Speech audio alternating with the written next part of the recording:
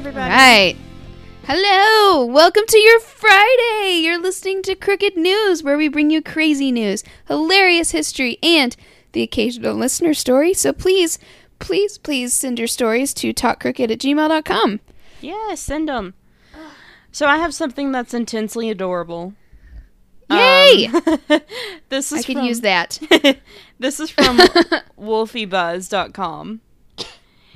And it was posted 5 days ago. I don't see an author. Okay. Baby bear gets in trouble with his mom for peeking into people's window. Oh! That's so cute! Right. Early the other morning, Summer Walser... Hey! That's creepy. Basically. Oh. Early the other morning, Summer Walser Williams and her husband were woken up by the sounds of an adorable visitor to their North Carolina home. Oh, I love bears. Me too. I know that they're dangerous, but I don't care. They're so cute. Oh, Turns out, if there was an opportunity to shrink an animal and have it as a house pet, I would totally pick a bear. yes, me too. Oh my god, just a house bear. Turns Just snuggle out, with. turns out it was the cutest peeping Tom. We heard clanging outside our bedroom window that backs up to our front deck, Williams told the dodo. Sure enough, when I put the front deck lights on, there was a cub at the front door. Oh. And he's just standing, pawing at the door. Oh. It smells like hot dogs in there. Can I please come in? As Williams and her husband looked on in amazement, the curious cub stood upright and peeked through their window. Rather than be offended they were woken up at the crack of dawn, the couple was delighted. Yes. We remember thinking, this is totally cool. But not everyone... This is the most delightful way to wake up. Yes. Fuck my neighbor's rooster who decides to come crow outside my window. Yes. 2 houses away. Send me an adorable bear. Yes. Oh. But not everyone was so pleased by the baby bear's boldness. Oh. After a few moments, the cub's mom climbed up onto the deck, catching her baby in the act of what she evidently considers a no-no. And they caught it on video. It's really cute. Oh. Someone's Williams, grounded. Yes. For Williams, herself a parent of 2 young children, the bear mom's reaction to her wayward kid was one she understood completely. Yeah. It was so relatable. That's my daily experience with my own children, Williams said. I think that's what made the video so great. It showed that some That's aspects so of funny. parenting are uniform across species. Yes. The bear, Literally universal. yes, the bear picks the cub up by the scruff of the neck and just walks off with it. Oh, so this was a little cub. Yes. Like a really little cub. Really little. Oh. Williams imagines the bear mom's message so to her cub. tiny. Yes. Williams imagines the bear mom's message to her cub was something like this. I have told you 100 times not to bother people. Leave people alone. That's going to be what we say to our children. Leave people alone. Yes. Afterward, the bears wandered off into the darkness, ending a visit that Williams and her husband won't soon forget. No, never. Hopefully, the cub now understands that it's best to keep his distance from people. That wouldn't be the only lesson learned. These visits are just reminders that we are just as much guests in their homes as they are to ours. Exactly. Yes. Oh, sweet baby cub. He's so I just want to little. snuggle. It Oh, was that's so cute. That's so cute. Right. I thought that was just so intensely I adorable. always and we want to could be use woken it. up by a bear cub. I always want to be woken up by a tiny bear cub. Yes. Every morning. Oh. That's so cute. All right. You all right? Mm-hmm. I told you to quit smoking. Oh, I just can't quit. All right. So this is from abcnews.go.com. It was by Ivan Piera, and it was published August 16th of 2020. Man punches great white shark to save wife. You just react. Oh, no. A man took matters into his own fists when a great white shark attacked his wife while they were out surfing on an Australian beach. I sent this to you. You did? I thought I did. Or are you following bananas? Mm-mm. I just happened to find this on Offbeat. Oh, you found it? Oh Yeah. my god! They posted about this on one of the weird news things that I follow. So Oh, yeah, neat. I saw this one. I saw the headline. I didn't read the article, Yeah, it's great. but I was like, "Ooh, badass!" Yeah. Where was it again? Was it Australia? Australian. Mm-hmm. Yes, of course it was Australia. Yes. Land of the badass. Yes. Mark Rapley and his wife, Chantel Doyle, were spending the day at Shelley Beach at Port Macquarie, New South Wales. Sure. Yeah. When the shark, which was described as being between 6 and 10 feet, attacked Doyle and Good threw her off her God. surfboard. Yeah. Oh my god! Rapley told the Nine Network he paddled to his wife's board as she tried to climb back up while the shark grabbed her right calf. Ah!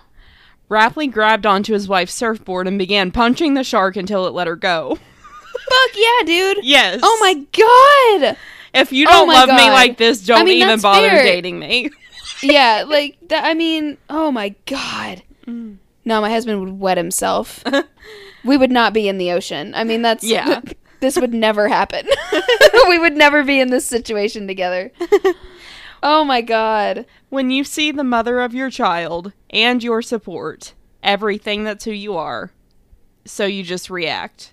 He told the channel. Yeah. Your body reacts to saying, get off, get off. So you start punching it. You start thinking amazingly where to punch it. And so you're like, I'll just attack the eye or whatever. You just start thinking differently.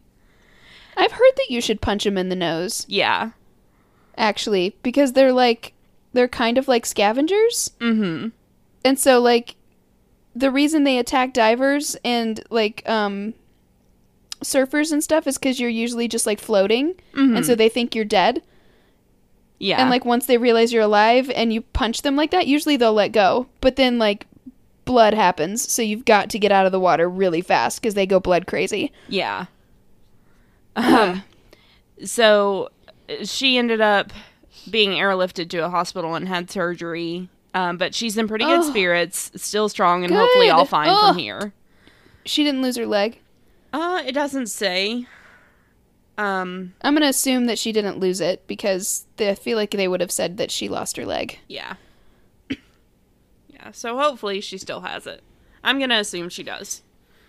Yeah, we're gonna write the end of that story and just say Yes. that it let go and her leg is still intact, just a little shredded. Yes. Oh, yuck! So this last one. And then everyone shit themselves. Yes. Like that's the end of that story, and they all had to get serious therapy because you hear "but in your dreams. Yes. Oh my god. Um, Oh, that makes me think of that Soul Surfer movie. That was such a good movie. I've been having dreams lately that I've been drowning. Or Oh my like being God, Kay. waterboarded. It's been really weird. We should break that down in therapy. Jesus Christ. Let's not. That sounds significant. Let's not. No, you should.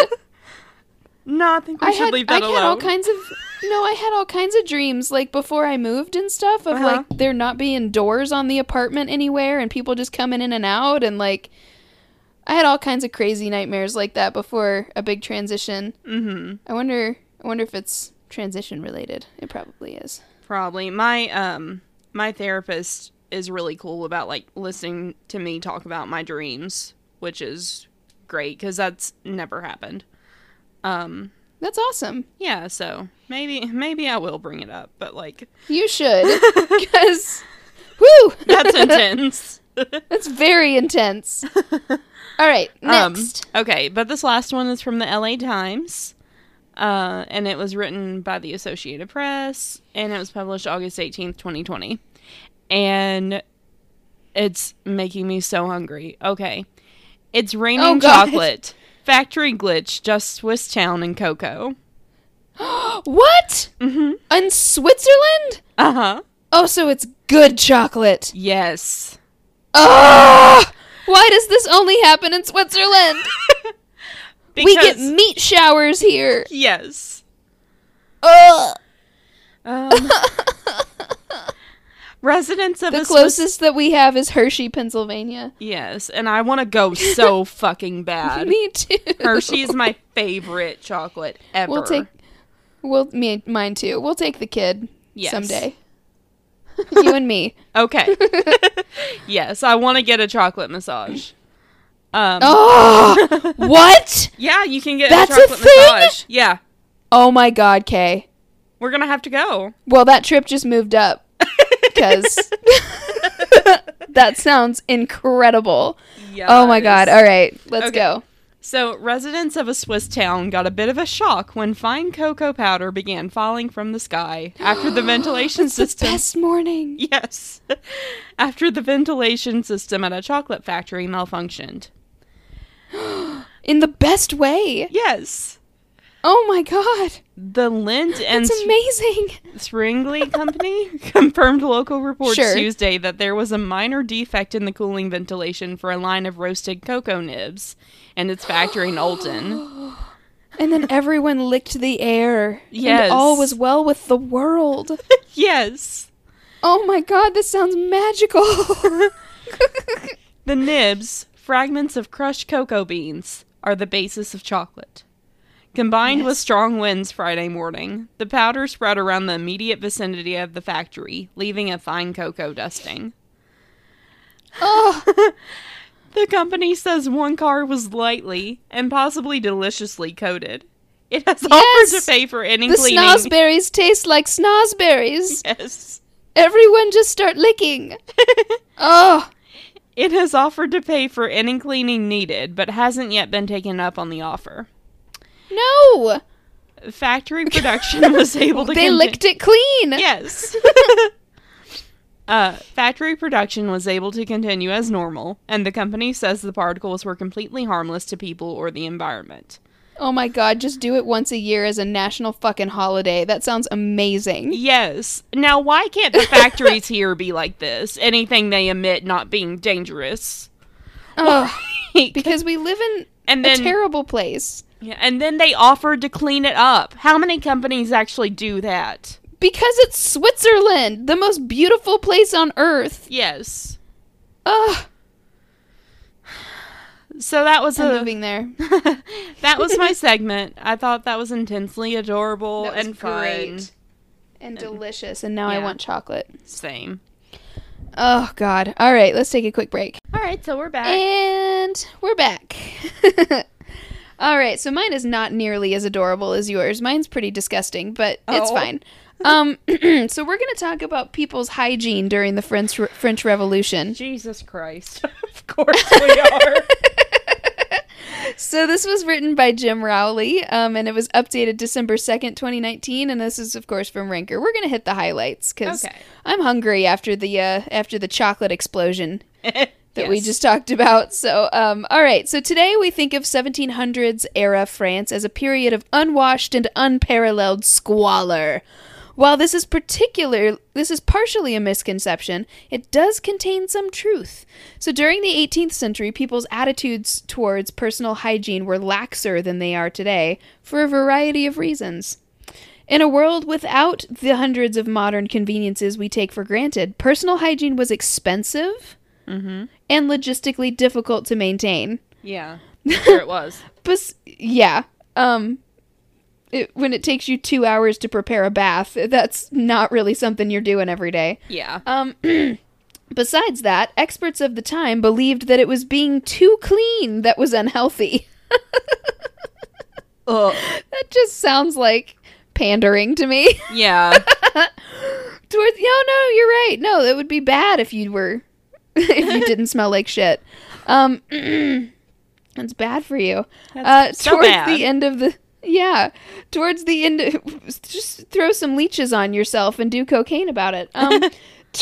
Towards the end of the century, medical and scientific advances showed the benefits of cleanliness, and hygiene was gradually understood to be beneficial.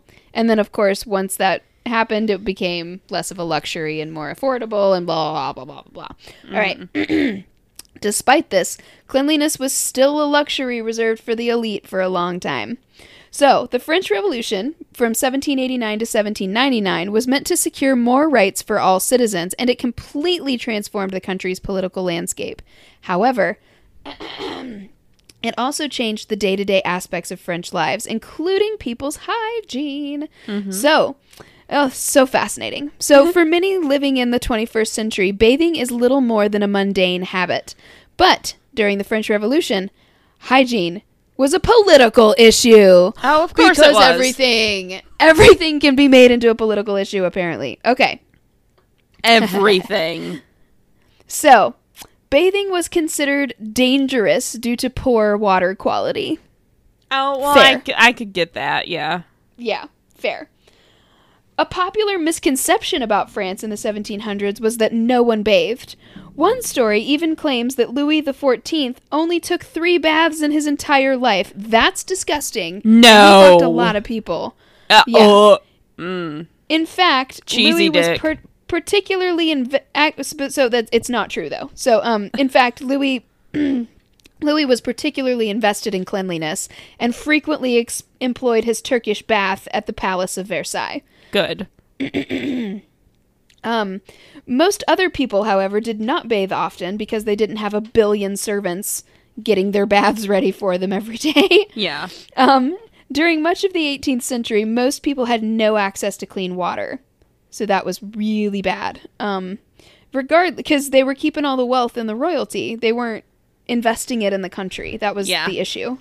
That's why the French Revolution happened. Yeah. Because people were, like, living in their own shit, literally. Most other people, however, did not bathe often. During much of the 18th century, most people had no access to clean water. Regardless, most people believed that bathing was unhealthy. Popular belief held that opening the pores with hot water invited all manner of diseases into the skin. Yuck. It's actually the opposite. Bodily filth served as a de facto protective layer against illness. Which is not true. No. Most people simply took sponge or dry baths, rinsing their faces and nether regions, using as little water as possible. At least they did that. Yeah. Yeah. They kind of tried. So bathing eventually became a political statement, of course. So the idea of bathing being a beneficial practice spread slowly, just like how the benefit of wearing a mask is spreading slowly. The idea of bathing being beneficial practice, I already read that. Okay, so it was only in 1769 that Scottish doctor Will Buchan, Buchan, probably. Buchan? I don't know.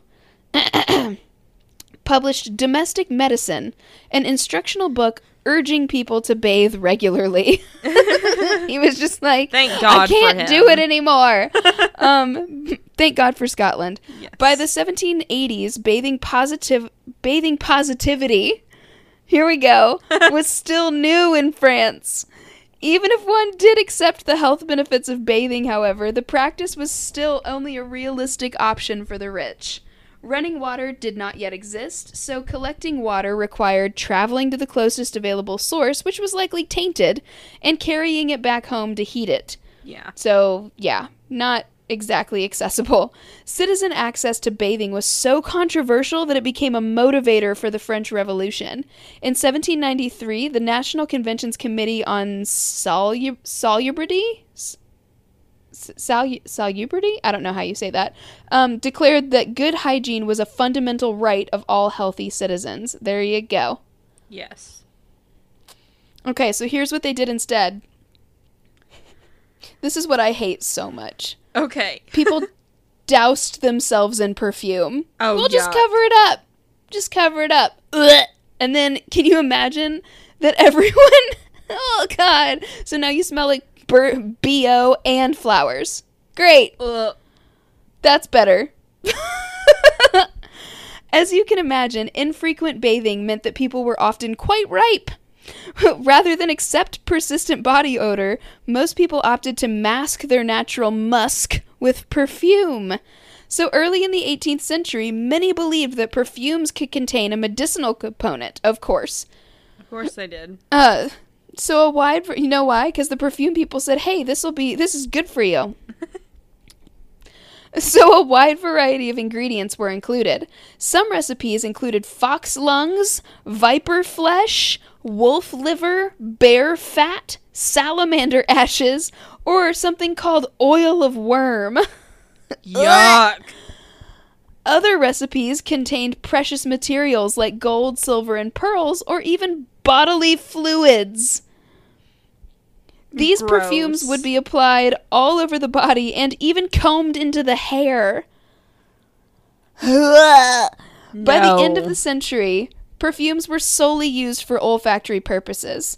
Perfumes would be dispersed with burners, and some wealthy homes featured perfume fountains. That sounds like a fucking nightmare. Yeah. For someone who's allergic to perfume, this sounds terrible. The French aristocracy cannot go back to this time in history. No. The French aristocracy loved their fragrances and spent lavishly on them. One of Marie Antoinette's favorites contained 18 different ingredients. Oh my god, it sounds amazing, though. Oh, yeah. 18 different ingredients, including orange blossom, petitgrain, bergamot, lavender, lemon, galbanum, iris, violet, narcissus, lily, tuberose, vanilla, cedar, sandalwood, amber, musk, and benzoin. Wow, I would wear that. I would totally wear that. That sounds like all the things that were in my stretch mark cream that I can't get anymore. It smelled like love. Yeah, I love bergamot. I love sandalwood, lavender. Orange blossom. Yeah, orange blossom. Lemon. All of that stuff. Mm-hmm. Yes. Yes to all.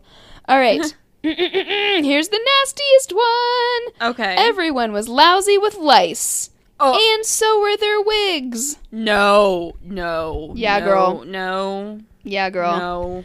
Another side effect to infrequent bathing is lice. No. While today we think of lice as an itchy nuisance, lice have historically been responsible for spreading epidemics such as typhus. That's also why, like, they wore wigs, first of all, and, like, you know, in the Renaissance, and, like, if you look back and watch the Tudors, like, women always had head coverings on and stuff to cover the lice. Yuck. It's so disgusting. To combat lice, the French nobility began shaving their heads and wearing elaborate powdered wigs. But this didn't stop the lice infestation, however. The lice simply went into their wigs. To make matters worse, recipes for hair products often contained ingredients that lice love to eat. Oh. One recipe for hair pomade included a pound of sheep suet, which is sheep fat, a pound of pig suet, 16 rosewater boiled apples, and rose oil, bay leaf, and rosewood oil, bay leaves, bergamot orange, and macassar oil. These lice-infected wigs would eventually be cleaned by boiling them or baking them in an oven.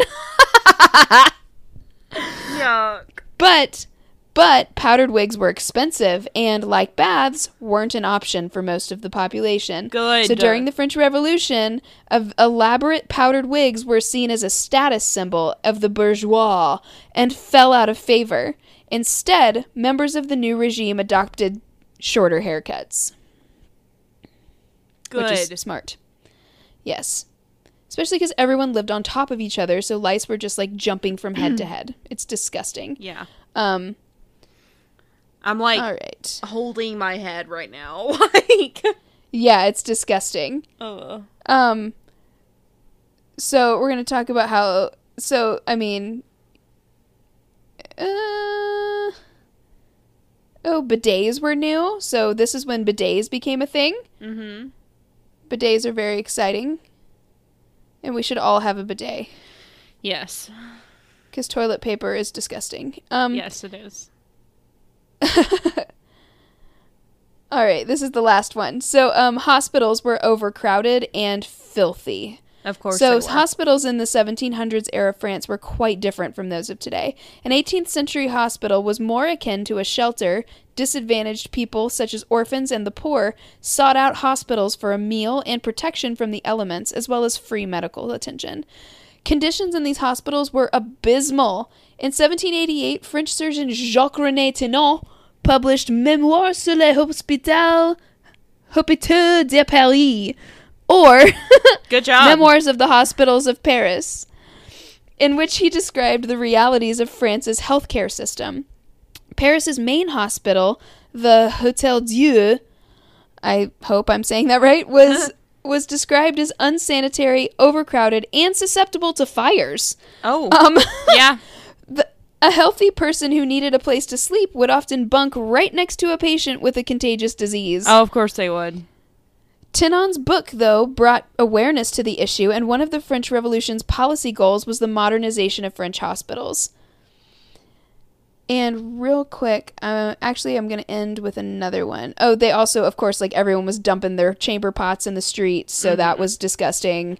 That's still, like, a thing. When I was in France, like, a dude just, like, a businessman, like, just whipped out his dick and, like, peed on the subway tracks. Oh. The subways in Paris smell like urine. It's so disgusting. All right, so let's talk about bidets, because this is exciting. Okay. The bidet was a hot new bathroom feature. So the French word bidet translates to pony or small horse, a reference to the way a person must straddle the bowl in order to use it. While the date of the bidet's initial creation is unclear, Christophe de Rosières did install one in the royal family's household in 1710.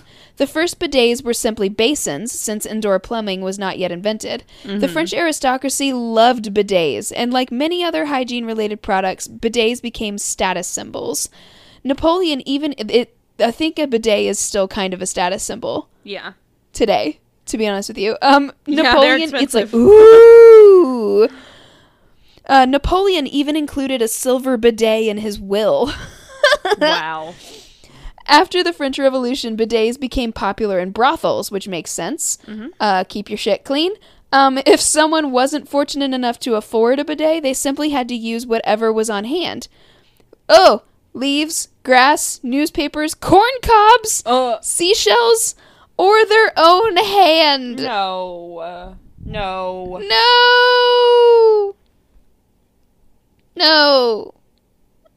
Oh, there's more about treating syphilis with mercury, but we've already talked about that, so we're just gonna go ahead and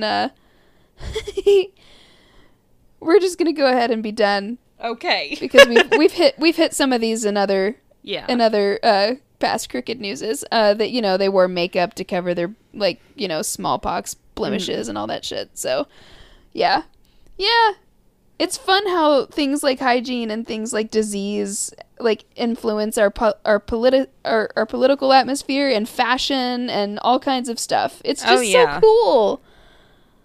It's not cool right now. No. But it's cool. It's cool after the fact. It's better when people let it just let it happen. Yeah. Just let it take its course. I almost feel like nature heard Trump say, the environment matters a little bit, but we don't need to worry about that. And and then was like, hey guys, we got to do something. Yeah. And you know what? We have to bitch slap this guy. I'm good with masks. Let's keep them. I like people not being able to recognize me when I leave the house. Yeah, not being able to recognize me, not breathing on me, staying away from me. Not looking at my teeth. All of that stuff. Not looking at my mouth while I'm talking. The lipstick industry will really suffer, though. Yeah. I was thinking that today. I was like, well, I guess I don't need lipstick. Mm-hmm. It's kind of sad. I miss wearing a pretty red lip every now and then. Mm-hmm. But anyway, well, thank you guys so much for listening. Happy almost Thanksgiving. We hope you guys are staying safe. We hope you voted. And remember, You are not a monster. Bye, guys. Bye, guys. Thank you for listening to Talk Crooked.